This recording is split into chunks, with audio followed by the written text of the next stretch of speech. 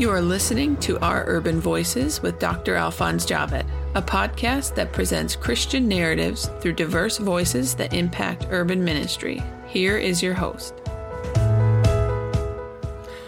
In this podcast, we cover everything from churches and church planting efforts, mission and missions organization evangelism, and unreached people groups, emerging movements and initiatives, justice, current events related to faith, and the persecuted church, to author interviews, and more. Let's get to it.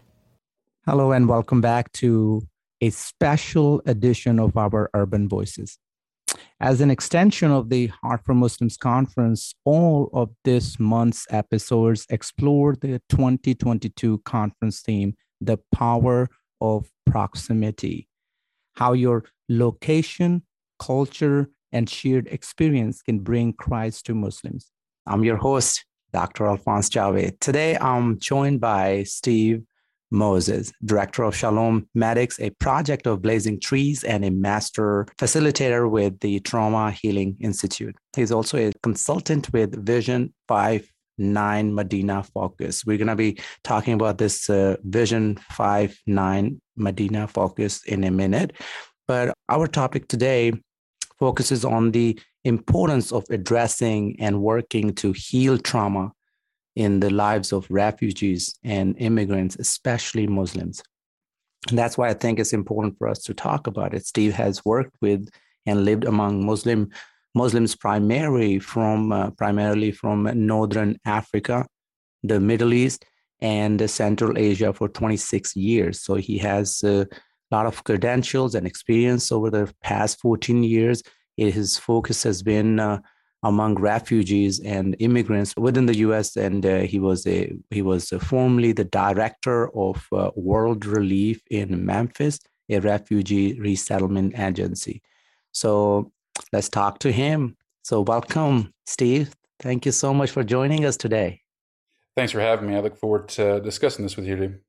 Yeah, so I'm very interested in this project of Blazing Trees, Vision 5-9 Medina Focus. I'm very interested in those things, and I think our listeners are too. But let's start with a little bit about our lives. I think it's important for people to know that you are human, I'm human, we have families, and from there we will launch into conversation about ministry. So share a little bit about your family, brother. Yeah, I agree with you that we are all human. My wife and I live in Nashville, Tennessee. We've been married about 10 years, and we have a 7-year-old son and a 5-year-old daughter. And so we've been here for a few years now. So that's a little bit about us and who our family is.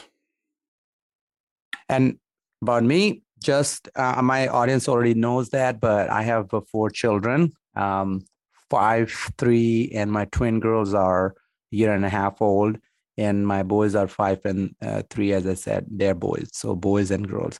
So I love my family, and when I hear about other families, it's just so neat to connect those two things, ministry and family, is how they go together, and yet God blesses that combination. And that's why I thought it's important to just talk about family a little bit. So let's start off with a little more about you, but this time I want to hear about your ministry. You've been working in Muslim ministry for many, many, many years, but can you tell us a little about your journey to specializing in trauma care?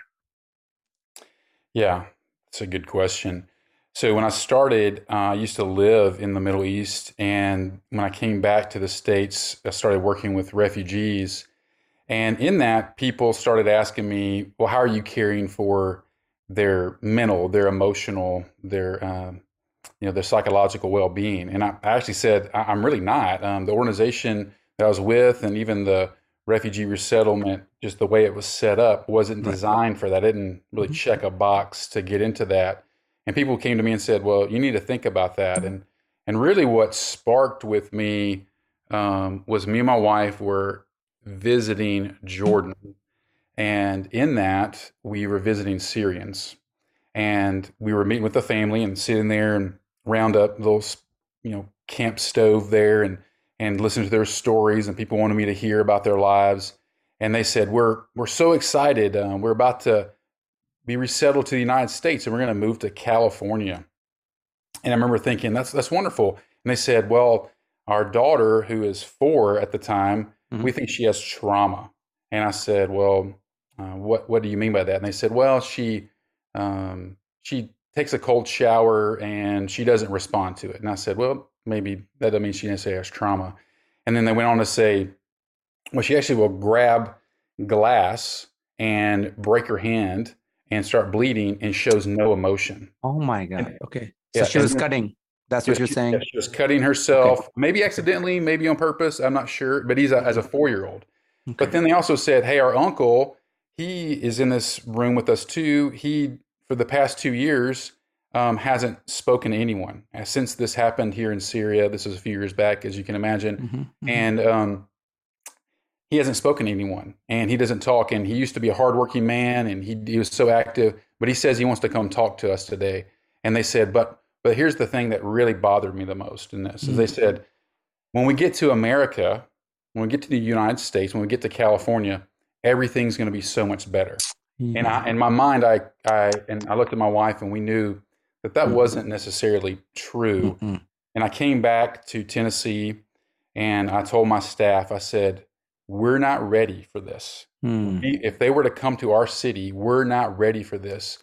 We've got to be better prepared. And we better be praying for the people in California that they're prepared better than we are. So that's how I got started. Man, it reminds me, actually, it's so interesting because, I didn't come here with everybody comes here with a hope that there's going to be better life waiting for us, right? But I was sharing, I don't know which episode, but recently I shared in that episode that even in my own church, person walks in, it was Christmas Eve service, actually. So we meet in the restroom, men's room. So I am there. So he is already there. So he sees me, and passing by, he leaves this comment behind. Oh man, you never know how people can just walk in and they pretend they are Christian, and then you find out they're just going to blow up the building and all that. And he just leaves the room.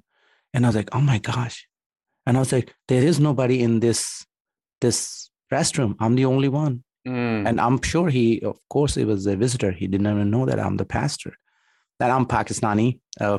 So I had that memory, and that's most recent. But my earlier memories are when I got here, I went to Bible college upstate New York, and the guys I will just walk around in the dormitory. So they will make jokes to them. That was, funny thing to say, oh, watch out. He's going to blow up something. I was like, why are you saying this? And I was coming from Pakistani Christian background. So Pakistani Christians are very persecuted people. And I was like, it took me a very long time to even talk about this and say how it makes me feel. My own colleagues will make those kind of comments in my previous jobs.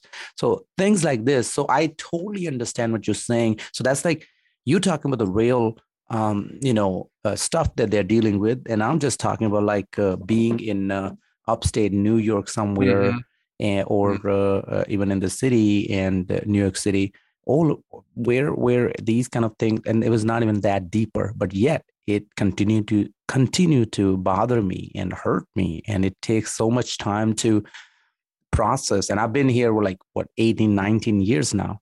And thinking about a family who just finally got the news that they're going to get out and they're going to find this paradise where there is no pain, there is no crying, nothing, nobody bothers you.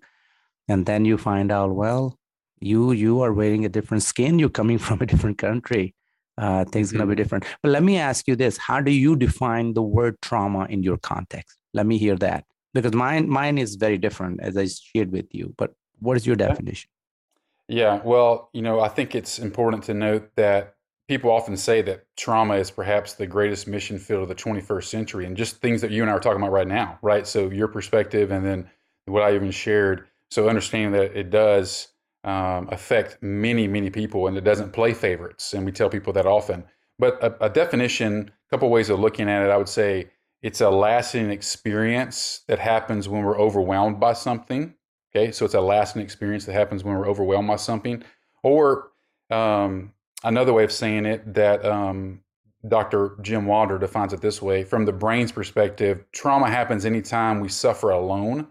So suffering turns to trauma when we're unable to process our suffering with God and with other people. So thinking about it in that way. So, and at the basic level, trust has been broken between humans and or God with trauma. And so trauma happens in relationship. And so I firmly believe that healing needs to happen in relationship. Yeah. And I think that I think I might be the living example of both. I'm still processing after 18, 19 years and of being here and dealing with those comments that came with my identity as Pakistani, not as Christian. But then also dealing with my identity as Christian, but not Pakistani in Pakistan. So I had like those two sets of things. And if you're talking about Iraqi, Syrian, Christian, it's same. I think they would have the same problem because the person who is seeing me here, not seeing a Christian, he's seeing a Pakistani, or seeing me, not seeing a Christian or persecuted believer, seeing me as a Arab or Middle Eastern. So all of this, so I totally see that. And in the community, only in the community I find, like even just talking to you, hearing that there is a ministry out there with this kind of focus, that Steve and his team is working on these kind of issues and educating the church and preparing the church is itself is a process of healing for me that, hey, hopefully 10 years from now, 20 years from now, if another Alphonse lands in this country, he may not go through the same thing that I went through. So I appreciate your ministry on that end too. So what are some of the different types of traumas or different types of trauma, that can affect different groups of refugees and immigrants? And without being too graphic, can you help us or give us our audience some examples of your ministry? Yeah. Well, one, even as you're talking, I'm thinking, that most humans have some kind of trauma. We know that 70% of adults in the U.S. have experienced some type of trauma in their lifetime, right? At least once in their life. We know that. But when you talk about refugees and immigrants, we know that 39% of refugees have PTSD, post-traumatic stress disorder, versus the general population. So we see that there's already an increase with that. So when you think about refugees in a broader sense, you already tied into some of this, but refugees have lost place. So they come here and we give them a space. We give them housing and we think, okay, they have a space, but they've lost place. Refugees have been forcibly displaced, and so they've lost that. That's a trauma. But then you already tied into some things I was thinking about already: identity loss, status loss, honor loss, dignity loss. Those are all traumas that we don't necessarily think of as being trauma, but it is. And so then I think about even recently I was sitting with a group of women and doing a group session with them. They all came from East Africa, and they came from a Muslim background, but now are all followers of the way of Jesus. And one by one, as they were sharing, once again, in group, they were sharing for the first time some things with one another that they've never voiced to really anyone the way they were talking. And what we realized in that moment, they realized they had all experienced some of the same physical and sexual abuse. And they said, I don't know of a woman that hasn't experienced some of these things. They couldn't name one woman in their whole culture. And then they went on to say that they didn't know of any man in their life. This is telling to me. They didn't know of any man in their life, a brother, a father, even an uncle, or anyone that they can think of a male figure that had treated them kindly, right? This is a group of women saying this. I thought, there's a lot happening in that right there, that just alone. And then the last thing that I think about is most recently, with our Afghan friends that have been coming to the United States. I've been receiving more calls even more recently. So when they first started arriving to the United States, I got a lot of calls and people calling and asking different things. And then it kind of settled down. And then now more recently, it's been 8 months or so, some of them will come. I've been getting more calls and saying, hey, this person was fine 6-8 months ago, but they seem to stop wanting to go to their job. They're sitting in the corner not talking anymore. They don't see them as whatever. And I think we need to understand that's what we're really talking about there is complex trauma. And that people, now that they feel that they're a little safer, they have a time to kind of collapse and breathe. And maybe while they were getting here and traveling and getting here and surviving for their life, they were kind of staying ahead of that trauma a little bit. So now when they have time to just exhale, right?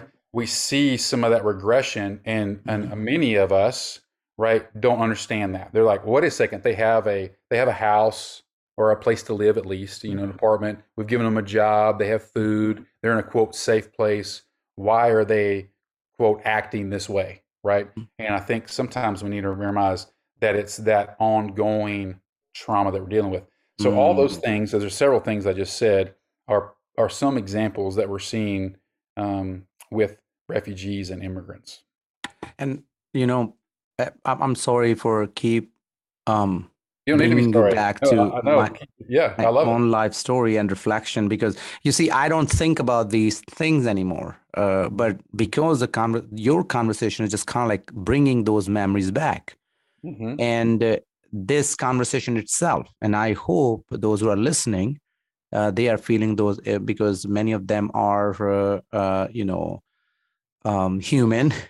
Yes, yeah. So they're all human, if you are a human, you have trauma in your life, as you already said that, right? All of human have some sort of trauma, some kind of trauma. So hopefully this will help them to just kind of like dig deeper. But as you're talking, and I think that's what's happening to me, I'm just remembering things as you're speaking, because when I landed, my first 3-4 years were just to kind of like get through the college life and just like, okay, how to get used to using this restroom, or how to not miss my family back home, or how to be able to provide for myself. So your initial stage, I was completely on initial stage of, survival. I was just like, okay, how to survive. I didn't have time to reflect on what I'm coming from. I'm just looking at what I have come to, how to transport my being, or how I dealt and survived there.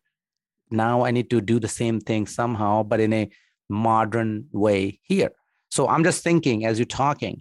So I think probably that's why it took me about, it's a few years before I opened up to my wife even. And I told her some of the things, and she was like, I didn't know that. Simple things like, when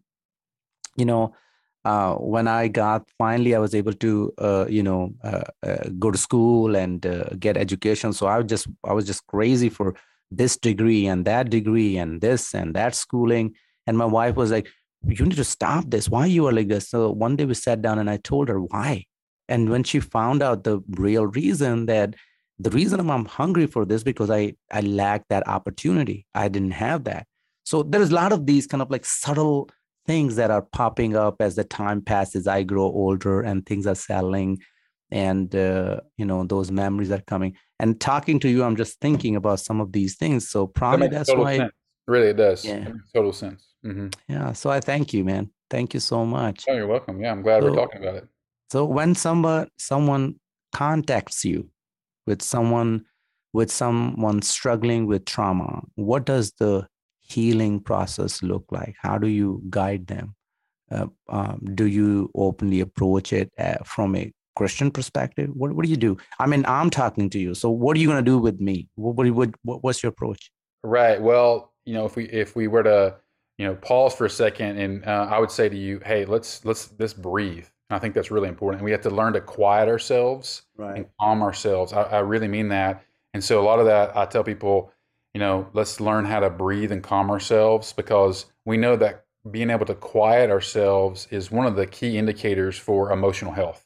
We know that. So it's learning how to breathe and calm. And so part of that, even with I mentioned I have a 5 and 7-year-old, I teach them how to breathe because they get worked up, right? You have children, you mentioned, they get worked up. So I tell them, imagine you have a cup of, coffee or tea in front of you, or maybe you have a bowl of some kind of soup, and you want to breathe in with your nose, the smell of it. So that's important. You're breathing in. So, and then we'd say, then my daughter would say, "Oh, Dad, it's too hot." And I'd say, "Well, remember, blow it out, blow on that coffee and blow on that tea or blow on that soup," and doing that over and over again, breathing in with your nose and out with your mouth. So let's calm ourselves before we start talking about the trauma, right? And so, but when someone else, a lot of people come and say, "We want to help Muslims, refugees, we want to help people that are experiencing trauma." And the first thing I'll say to them is, "Well, you need to take the journey before you lead the tour." And what I mean by that is you can't discount your own pain without trying to help someone else. And there's a quote that I use often. It says, "Discounting your own pain is a sure sign that you cannot be a reverent witness to the pain of others." Very good. Say that again. Discounting our own pain is a sure sign that you cannot be a reverent witness to the pain of others. And so that's part of where we start, is that let's talk about that. So then if I was talking to someone like yourself or others, I would say, let's talk about how do we actually listen to you well. So we teach a lot of listening skills. People think that talking less is good listening. That's not necessarily good listening. So another quote that's often shared is, "Being heard is so close to being loved that the average person, it's indistinguishable." Right? So just someone being able to share their story in a safe context that feels that they can share that. Because once again, trauma, some trust has been broken. Can I actually share this with this person? Do I feel comfortable sharing this person?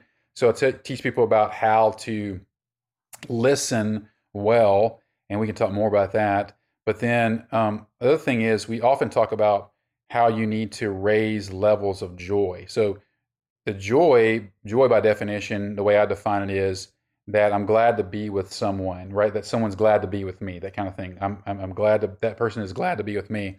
So if I'm giving you the ministry of presence, I'm enjoying my time with you. And then we talk about because joy is contagious, joy is relational, joy is something our brains desire more than anything else. So how do we raise joy before we even talk about trauma? So I do that so much. So when we're doing that, and then the other thing is, we do this usually in group context. I already referenced that a little bit, because people need to share their trauma, because trauma disconnects people, but also we want them to be able to tell their stories, and other people can hear that story and say, "Oh, I'm not alone. Someone else has that same story." Just as I shared with those women from East Africa, they started saying, "Oh my goodness, you feel the same way I do. I didn't know that happened to anyone else." And then also, trauma affects our whole body. So we want to do it in a way that we're approaching our mind, our emotions, and our body, which are all necessary for the healing process. And then as far as, I help people from any faith background, and I do use God's word or the Injil or the holy books, whatever way we would need to frame it for the context we're in. And I tell people, we're going to use that. And people say, "How does that happen?" I said, well, when people are really hurting, I've even had leaders of mosques that I've talked with, and they said, I want help. And I said, well, I'm going to use the Injil. And they'd say, "That's okay." Because you're just offering it to them, and it's not a bait and switch. It's not, "Hey, come talk about your trauma and your pain, and now I want to tell you about Jesus." It's like, I'm going to tell you that we're going to come share our stories, we're going to listen to one another, and then also we're going to use this because we know that ultimately Jesus is the healer. Amen. So what role Islam plays? Because your context, I'm hearing it's a lot of Muslim folks. So what role does Islam play in the lives of Muslim working through trauma? Yeah.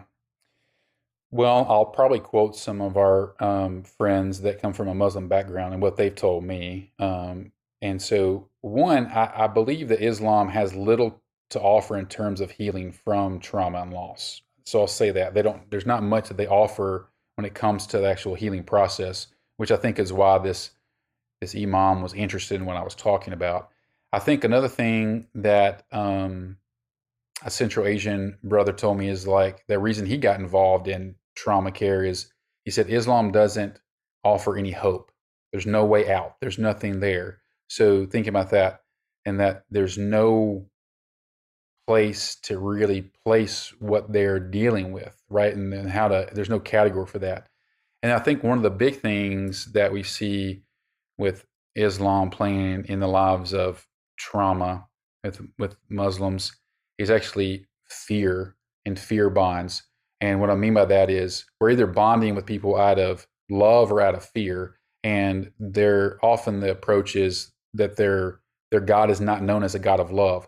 Our God is known as love, period. Like he's love, not just loving, he is love. And so I think that plays a role into it of fear, which then leads to what I'm sure you've talked about many times, leads to shame and leads to the things about, how do we have honor? So I think all those things play into how trauma can affect our Muslim friends.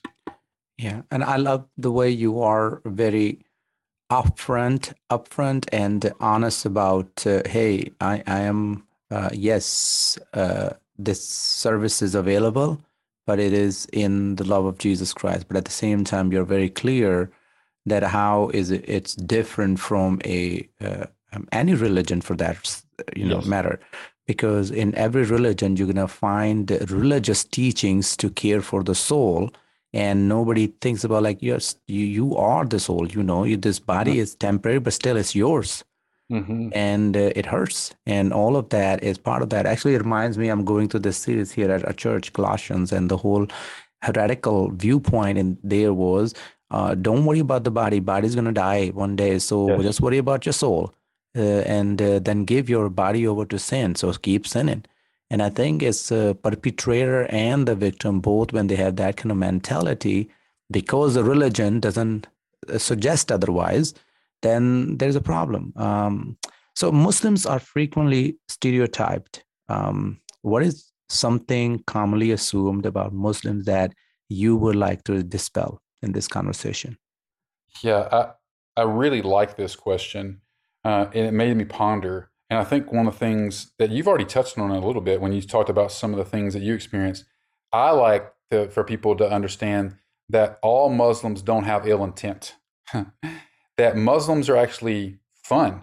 They love to laugh. They love to dance, and entertain, and host. They're kind. They're family oriented. That they really are human, right? And so, and they just aren't out to just harm people all the time. Kind of like the comments you had in that bathroom, that terrible experience you had. That's just a broad stereotype that all Muslims want to cause harm in some way. And I'm thinking, no, they're actually fun-loving. So many of the ones that I know for sure. Yeah. And I think I also like that you're very specific, and you don't give 30 different answers. You just give me hey, let's let people focus on one thing. And I like that. And I think you're doing this intentionally, and I think it's helpful. Just that one thing. So let it be. Whoever is hearing this, know that not all Muslims are the same. I mean, they're simply not. And they are human. And most of them, they just want to get to know you. They want to enjoy the American life. They want to enjoy freedom. And stereotyping is just something only going to divide us further, right? So what tangible steps can listeners take if they are motivated to start assisting refugees with trauma healing in their own neighborhoods and or even church? Like, for example, my church, I'm surrounded by many Muslim communities. I mean, Arabs and Middle Easterns, Bengalis, Pakistanis, Indian Muslims even. So there are all kinds of Muslims here too. Mm-hmm. Yeah, I think the first thing that we usually teach is do no harm. There's a lot of well-intended people that want to help with trauma, but they can still cause trauma. They don't know that, but because they're not aware of that, so they can. So I think that's one. So do no harm. And what I mean by that is, okay, let's be present with them. So let's go back to that joy piece, that I'm glad to be with them. Really be glad to be with them. Be present with them. Sit with them. Even, be calm with them, teaching them to even breathe and relax and be there. And I think a key thing is actually listening well to them. And so people often say, well, I think I'm a good listener. And I'd say, well, that can be true and maybe it's not, but we're teaching people how to listen well, So one of the things with that about listening well is just being present, and then thinking about how to not fix or solve them or give them theological answers, right? And so part of that is we are meaning makers. You and I and all humans are meaning makers. So we want to try to figure out, why did that happen to X, Y, or Z person? And we're going to try to give them something. But we really want them to tell their story and discover what's going on, versus us just telling them things and giving them solutions that may or may not work. So in a trusted relationship, if you know this person, right, you've built that relationship, don't just walk up to someone on the street and start asking these questions I'm about to share with you.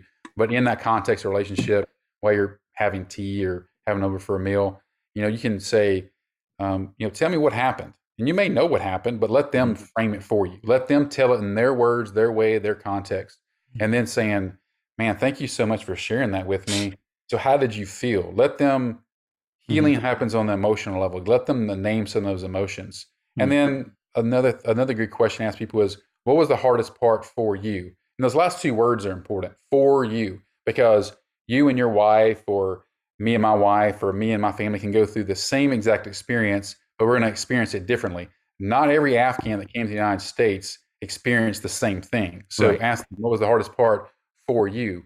So let them tell their story, and let them feel safe doing that. So, do no harm, be present, helping them breathe, really enjoy being with them. Let them know that you actually enjoy being with them. I can't say that enough. You're not just trying to move on. You're not trying to just, quote, heal them, right? You enjoy being with them, and then ask them those questions with those things.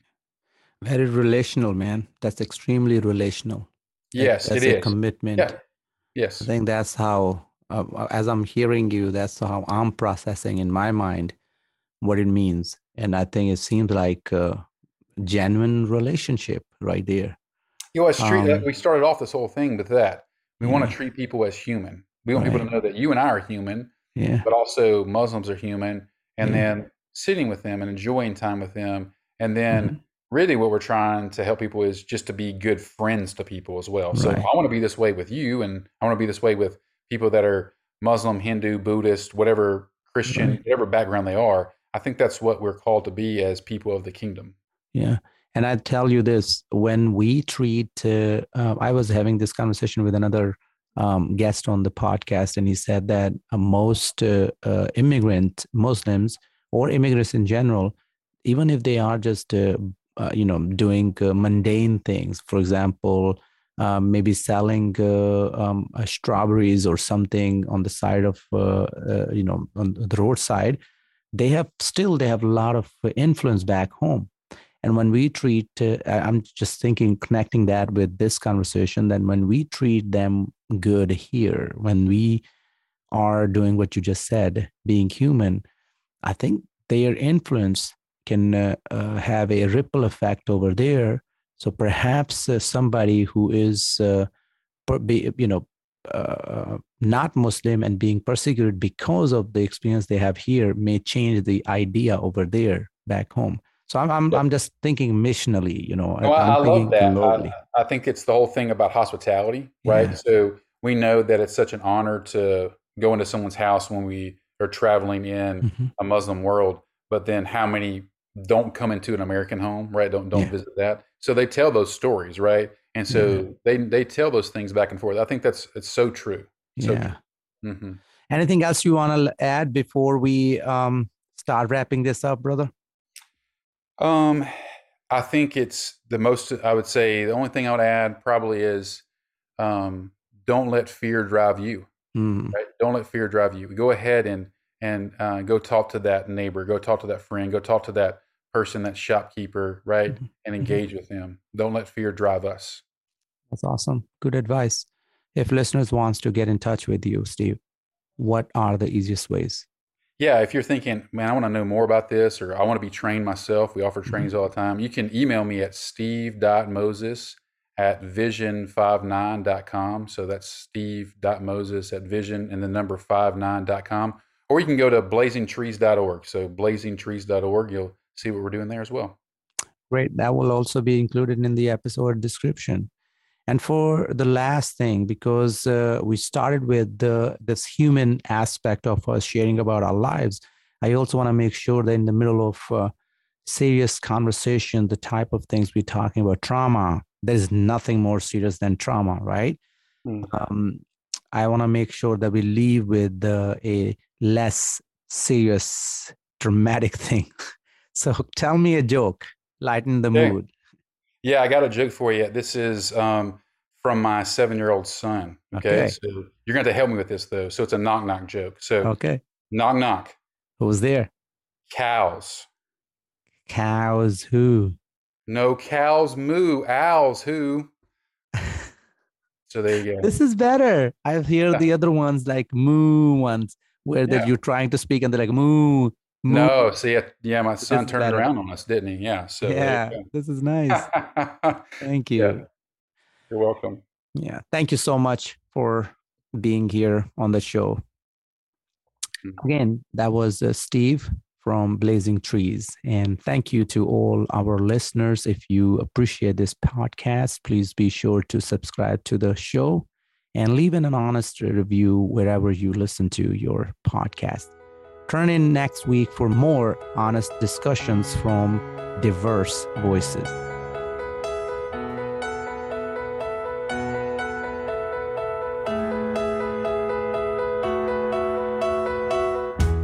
You've been listening to Our Urban Voices with Dr. Alphonse Javed, which presents Christian narratives through diverse voices that impact urban ministry. Please check back for new episodes every week.